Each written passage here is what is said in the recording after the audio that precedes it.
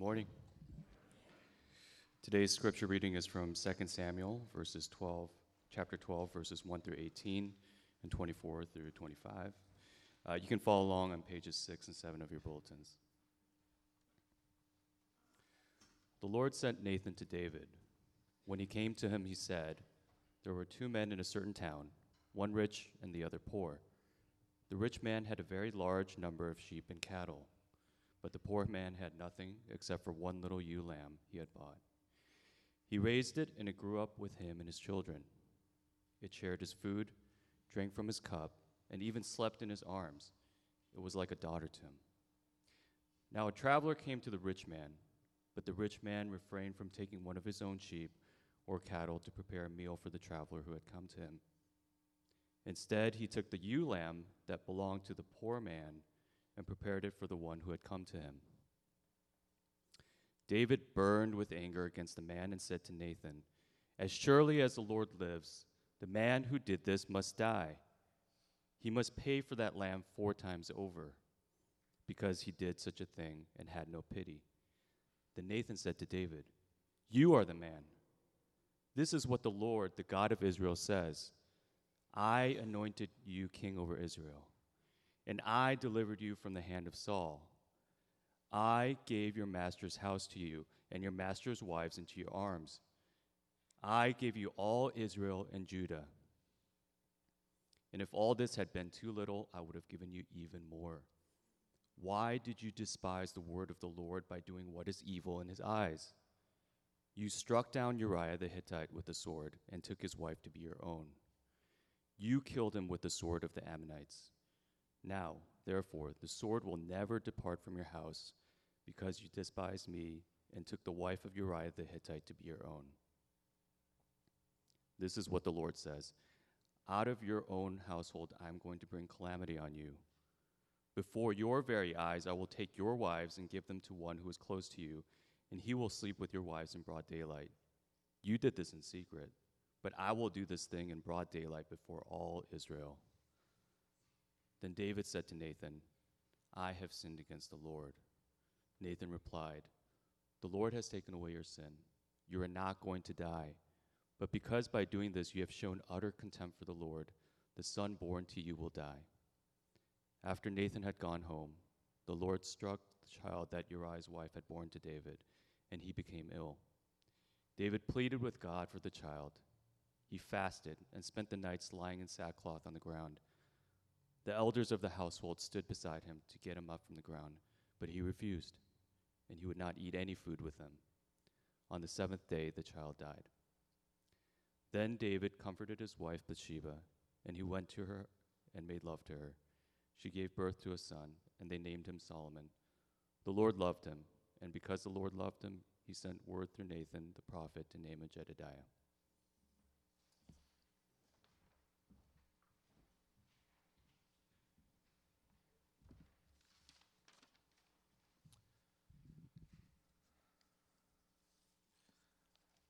We are continuing today in our study of the life of David after a 2-week break for Palm Sunday and Easter Sunday, returning back to this low point and, in a way, high point in the life of David. Let's take a look further, but first, let's pray. Jesus, we ask that you would come now and that you would shine the light of your love, of your Holy Spirit upon your words, that we would be able to glean truth from it, that we would be able to see you in all your truth and mercy. We pray that we would be changed. We pray that you would catch our attention. We confess our distractedness. We confess that our minds, more than that, our hearts, can be all over the place. Draw us in to attentiveness to you, and we need your help for that, so please give it to us. We pray this in Jesus' name. Amen. See how you'll age in 50 years. That was the promise held out by one of those, gimmicky photo manipulating apps. I noticed this one the other day on my friend's Facebook timeline, and I almost laughed out loud. Why? Well, first of all, see how you'll age in 50 years. Well, clearly the target audience was a bit younger than we were. Second, I'm staring at my friend's before and after photo, and there before me is an only slightly distorted picture of a Harrison Ford. And I'm like, dude, trust me, you're no Harrison Ford, right? But then, of course, I'm barely finished mocking my friend when, curiosity gets the best of me, and I click on the site, and just as I'm about to upload one of my own pictures, the site then, of course, requests access to my public profile, to my photos, and my personal contact list, and that was just asking a little bit too much. So I guess I'll never know. I'll never know if I would have gotten a slightly Asian-ish remix of Robert Redford. You just don't know, But as you can see, for guys in their 40s, they should just change the name of that app from see how you'll age in 50 years to see how we can encourage you in your self-deception, right? That would be more like it. Self-deception.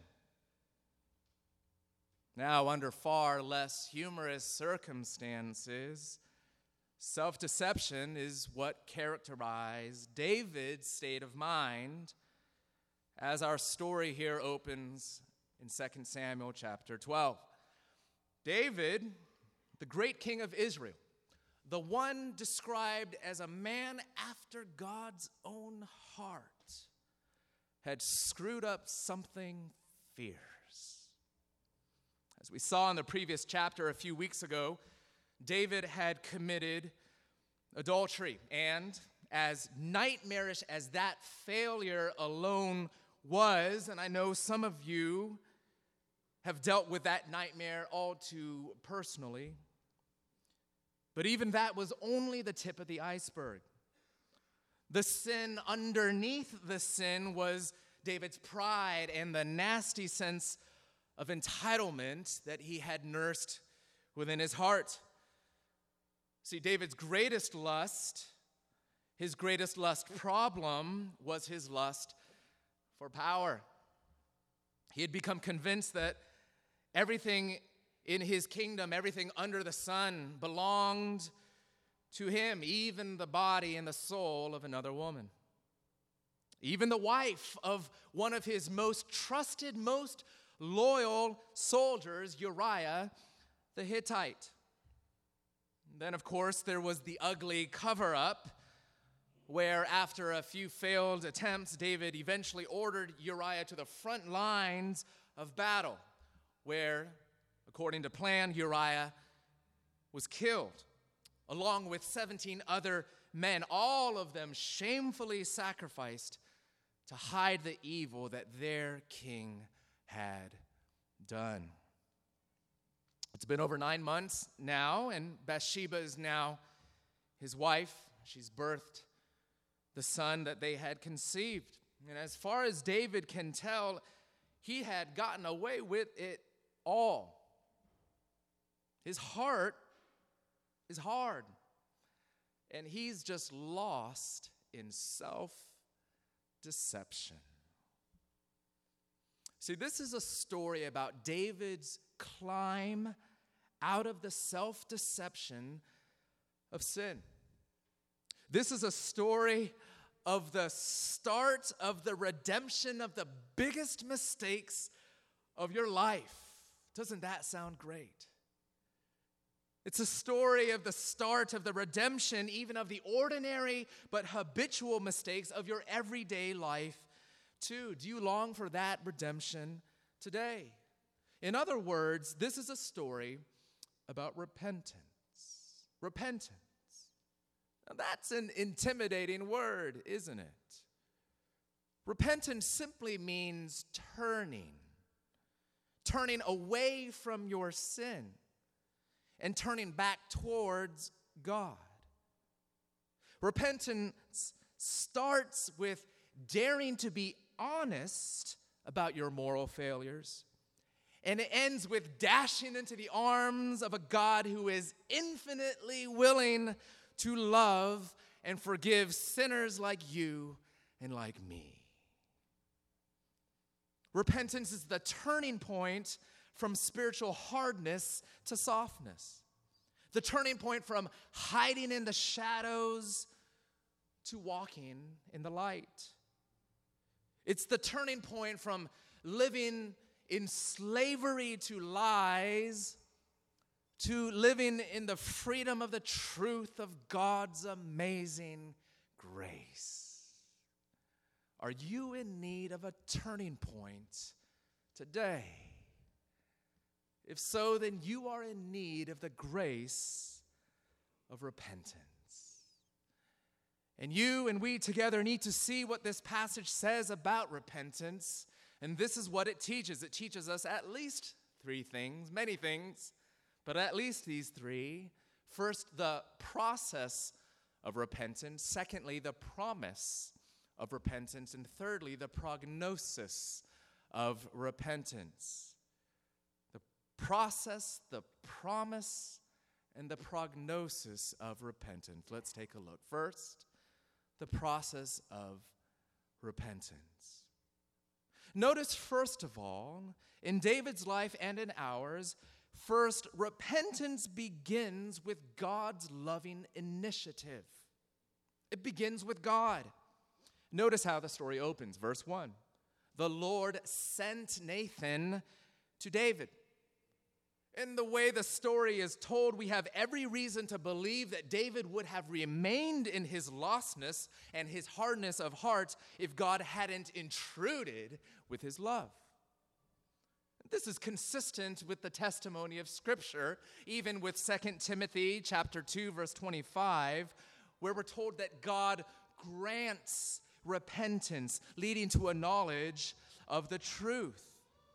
Do you know today that repentance, seeing your sin for the evil that it is, and seeing God's grace for the wonder that it is impossible apart from the help of God?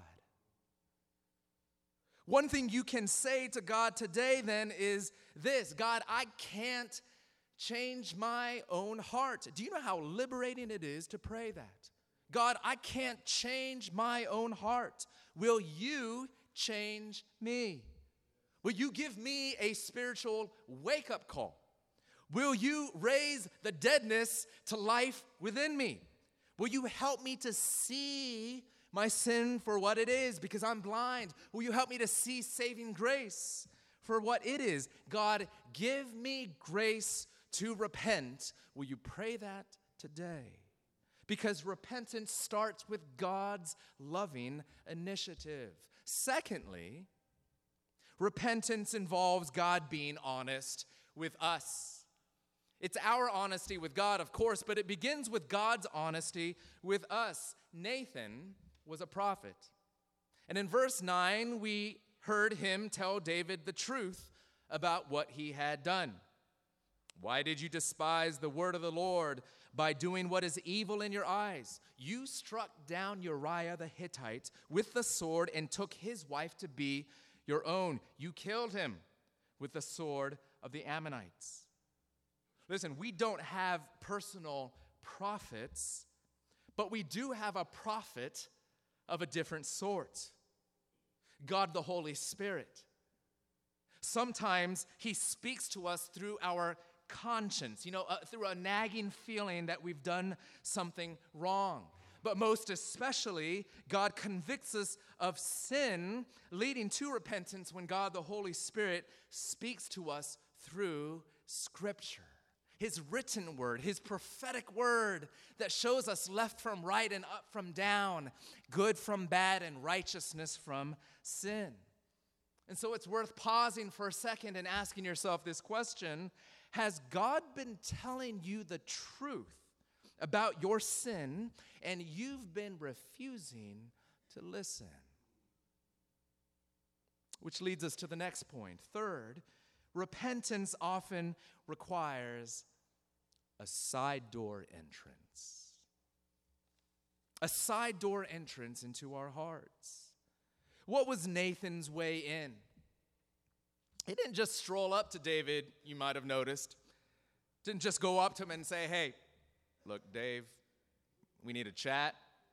We got to talk about that thing that both of us know you did. Sometimes God will enter the front door like that.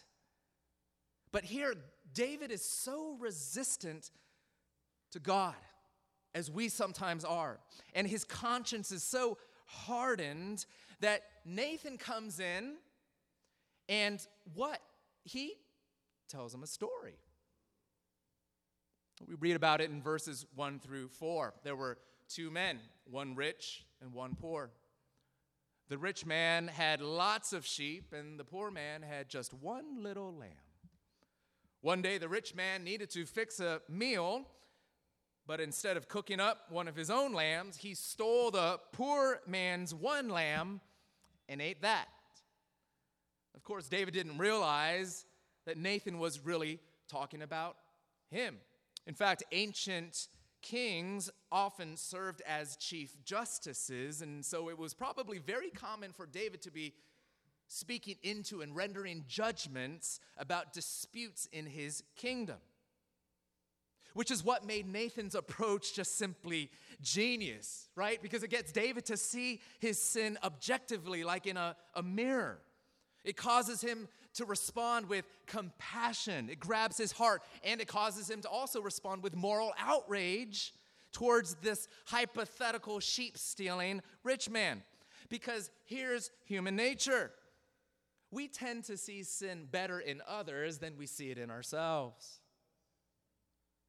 So David thinks he's passing judgment on someone else, but he's actually passing judgment on himself.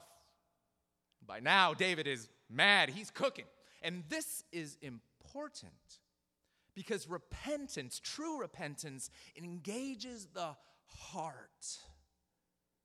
Listen, just acknowledging your wrongs is not true repentance. Just knowing the fact of your sin is not true repentance. We must grieve from the heart.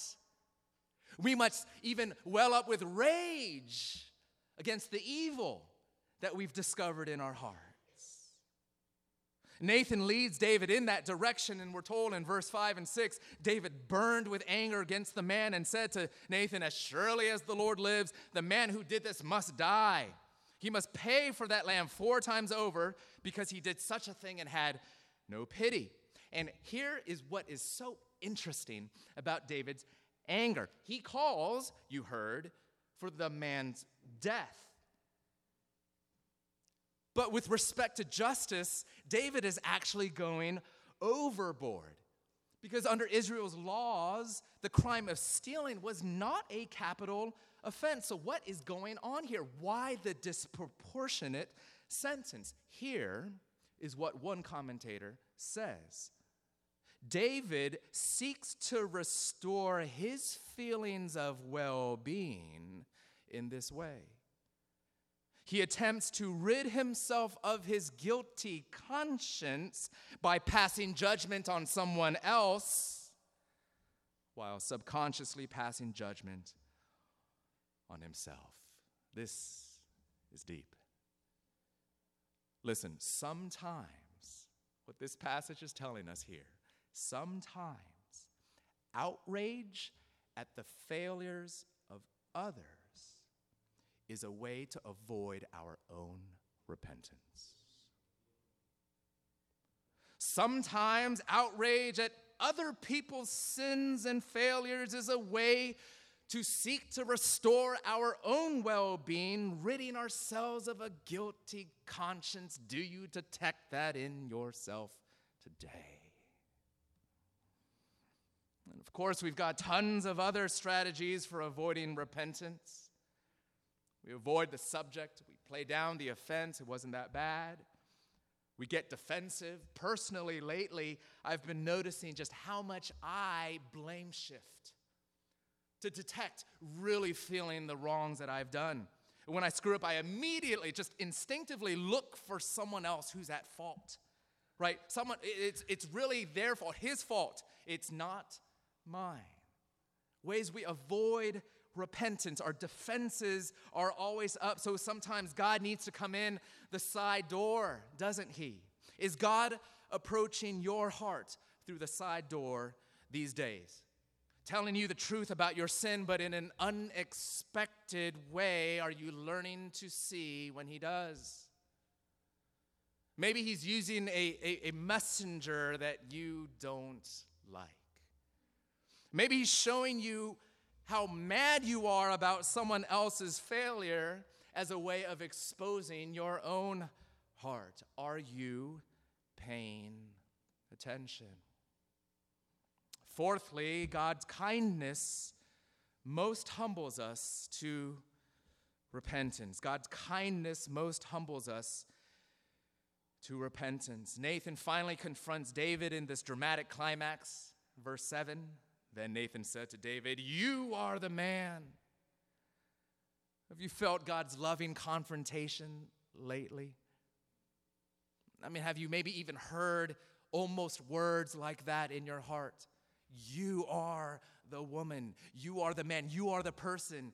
You are the sinner.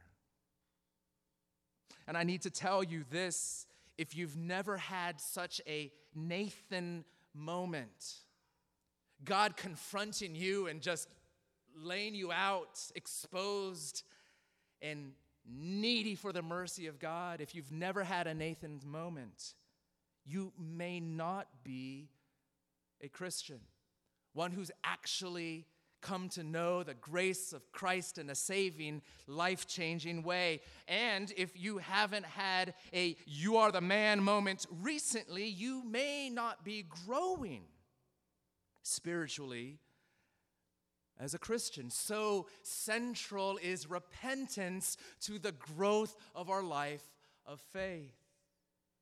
But you also need to consider this: when God really pressed in after the turning of the tables on David, after confronting him head on, what's the first thing Nathan says?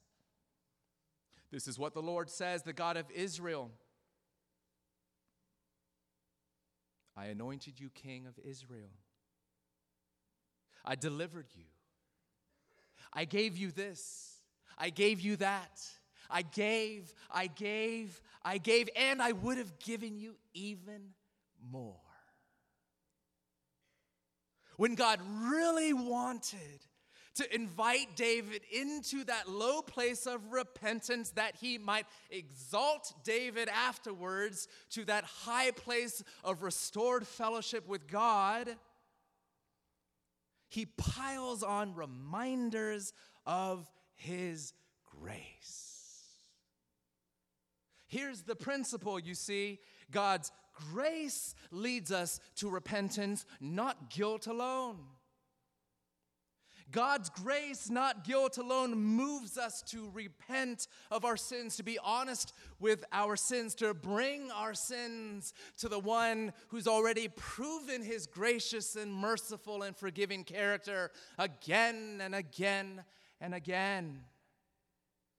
True repentance is motivated by gratitude and by love for God, not fear of punishment. That's just another self-centered form of self-preservation, isn't it? Grace enables you to repent for the first time out of love for God.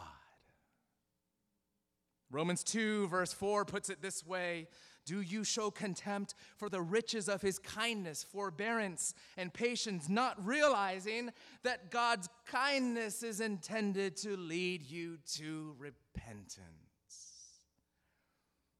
Don't you see in your sin, big or small, momentary or habitual, you are violating the love of God, not just the law of God. You're spitting on the care of God, not just the commands of God. Will you receive grace to repent today because he loves you so much? And if we do, this passage also teaches us that we will receive the promise of repentance. And that is simply this: the forgiveness of all our sins. This is the promise of repentance. Did you hear God's astonishing response to David's repentance? In verse 13, Nathan said to David, "The Lord has taken away your sin. You are not going to die." This is, of course, how God responds to sin, with a promise of mercy, of forgiveness, of a new start, of a clean slate. God tells David, I don't see your sin any longer. I'm not condemning you. I'm not punishing you. I'm not treating you as your sins, in fact, deserve. The good news of the gospel, as we see it unfold across the pages of the scripture, of course, is that God says not just to David, but to all who come to him by faith in Christ, he says, you are not going to die. I am going to die in your place, in the person of my Son, Jesus, who will gladly pay for all your sins. Hallelujah. And so we receive these unbreakable promises from God that there is now no more condemnation for those who are in Christ Jesus. That you have a God who remembers your sin no more, and he's removed them from his sight as far as the east is from the west. This is the promise held out to you today, if you would receive it for the first time or afresh and anew. Did David accept God's forgiveness? Did he believe God's promise? Well, Psalm 51 tells us that he did. This is a song and a prayer that we're told was written immediately after these events here in 2 Samuel chapter 11 and 12. Listen to how David prays over his sin, how David grabs a hold of the promise of God's mercy through this song. Have mercy on me, O God, according to your unfailing love. According to your great compassion, blot out my iniquities. Wash away all my sins and cleanse me from my transgressions. Cleanse me with hyssop and I will be clean. Wash me and I will be whiter than snow. Let me hear joy and gladness. Let the bones you have crushed rejoice. Do you want the joy of sins forgiven? It can be yours today if you'll simply spread out your arms in glad surrender, aware of your sin, grieving over the darkness of your heart, letting the light shine in, and simply seeing your Savior Jesus and all that he's done for you in your place and saying, thank you. That is your invitation today. Do you hear how simple this is? Are you convinced you've screwed up? Are you ready for a turning point from self-deception into honesty with God? Then stop trying to clean yourself up. You cannot do it. Stop trying to earn God's cleansing. Stop trying to wash yourself with your guilt or with your good deeds. And simply believe. Simply receive God's forgiveness offered to you in Christ. Some of us struggle more with believing in your need for God's forgiveness, not really convinced that you are sinful. Others of you, many of you, struggle more with believing that God indeed forgives you. And this is where I think Charles Spurgeon, the great English preacher from the 19th century, can be of great help. Here's what he said. Listen, you are a great sinner, but Christ is a great Savior. Do not say that you have matched Christ or overmatched him. Come, Goliath, sinner. The Son of David can conquer thee or save thee yet. Though your sins be as scarlet, they shall be white as snow.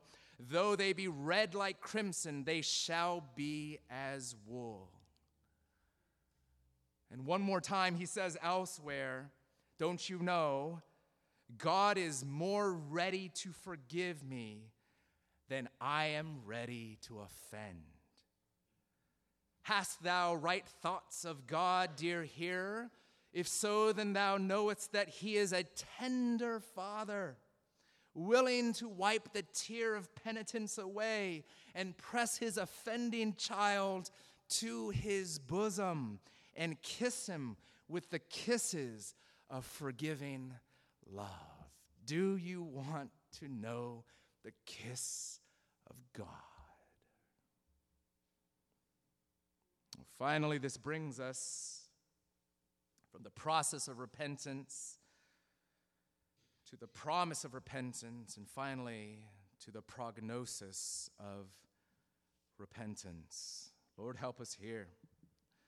Prognosis, of course, means the likely future outcome of a disease, a term that doctors often use with a patient. Well, what was the prognosis of David's failures? This is what we learn, an important point. David's forgiveness was full and final, and so are yours in Christ. But forgiveness did not and does not delete or erase the real temporal consequences of David's and our sin. And those consequences were devastating. Nathan tells David in verses 10 and 11, now therefore the sword will never depart from your house, because you despised me and took the wife of Uriah the Hittite to be your own. This is what the Lord says, verse 11, out of your own household I'm going to bring calamity on you. Before your very eyes I will take your wives and give them to the one who is close to you, and he will sleep with your wives in broad daylight. You did it in secret, but I will do this thing in broad daylight before all Israel. And you see the remaining pages of the book of 2 Samuel record how from this point on, David's kingdom goes into a political and a moral tailspin, starting with his own family. In the next chapter, David's son Amnon would commit incest with David's daughter Tamar, sexually violating her. Another of David's sons then, Absalom, would avenge his sister by murdering his brother. Absalom would eventually lead a coup against his own father. And as predicted in verse 11, he would sleep with David's concubines on the roof of his father's palace in plain view of the entire nation of Israel. 3 of David's sons would die violent deaths.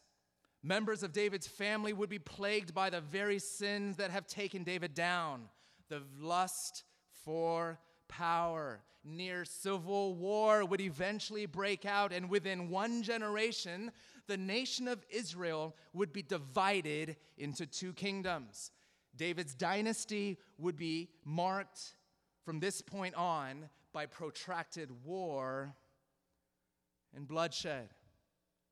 And all this Nathan foretold in verses 10 and 11. And then, of course, there was this: the Lord has taken away your sin, you're not going to die. But verse 14, but because by doing this you have shown utter contempt for the Lord, the son born to you will die. God says, yes, he does say, you are forgiven.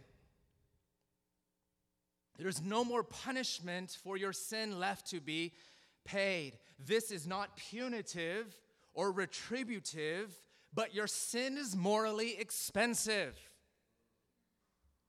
This is not judgment or punishment, but the impact of your choices will not lie dormant. You're forgiven, but you will suffer. You are forgiven, period, but others will suffer because of you. Friends, even when David was utterly forgiven, there were still consequences to his sin.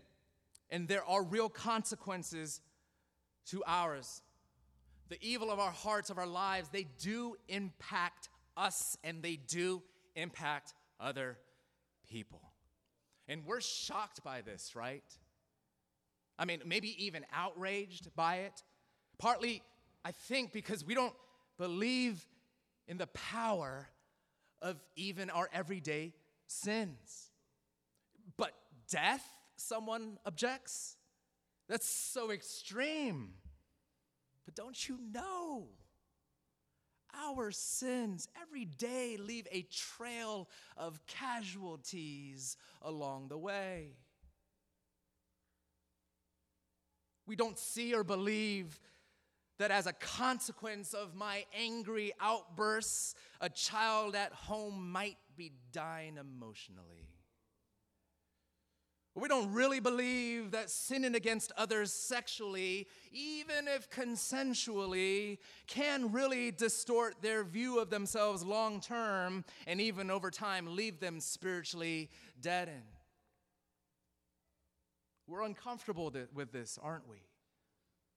And a reason for this, I think, is that we only view this matter from David's perspective, standing in his shoes, hoping all traces of our wrongs will be immediately erased forever. But what if you're Uriah's family? And you've just lost a brother, a son. Maybe then you're glad to know that the Bible teaches that sin does have a real and lasting impact on people, even when that sin is forgiven.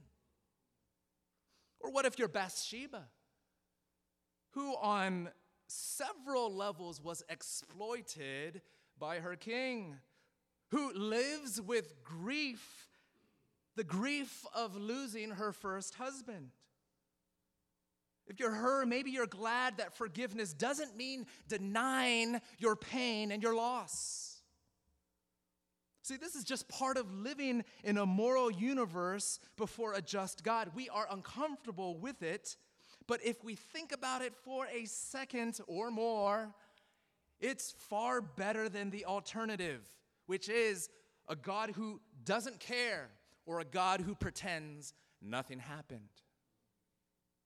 We are more morally interconnected, folks, than we think.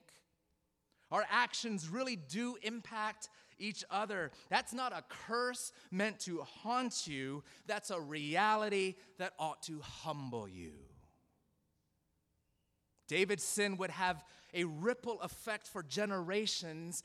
Our consequences of our sins do, in fact, ripple outward too. which of course would be a discouraging or even fretful prognosis if, again, not for the intrusion of God's mercy. We're never defined by our sins, not even the consequences of our sin, because God's grace has the power to interrupt the ripple. That's how the story ends, in verse 24 and 25. David and Bathsheba have another son named Solomon. His name means peace. Guess what? He was a prince of peace. His nickname was Jedediah, which means beloved of the Lord, because we're told the Lord loved him. David was given a little glimpse of hope that grace would triumph over his sin, that even the consequences of sin are not forever. Because David knew that even the worst of his sin could not knock God off his course to send his promised king through David's family. Jesus showed up. That's hope. That's grace. That's the power of a forgiving God who keeps his promises, of a God who does not make light even of the consequences of our sin, but always makes the first move to take the initiative to help you to repent, which is the first start to redeeming even your worst mistakes and even your everyday mistakes, dear friend. Do you want to take that start? Do you want that turning point in your life even today? Repentance is the way, don't you know? Because in Jesus' kingdom, the way up is the way down first. The road to the cross leads to the crown. Will you perhaps discover the grace, the gift of repentance? You might find life. Let's pray. And that's what we want, Lord Jesus. Is life, is you, is to be more truly human, to be more truly free, to be restored to you and to others around us, to believe with great hope in the power of your grace, which is greater than all our sin. We are great sinners, but Christ is a greater Savior, and it's in his name that we pray. Amen.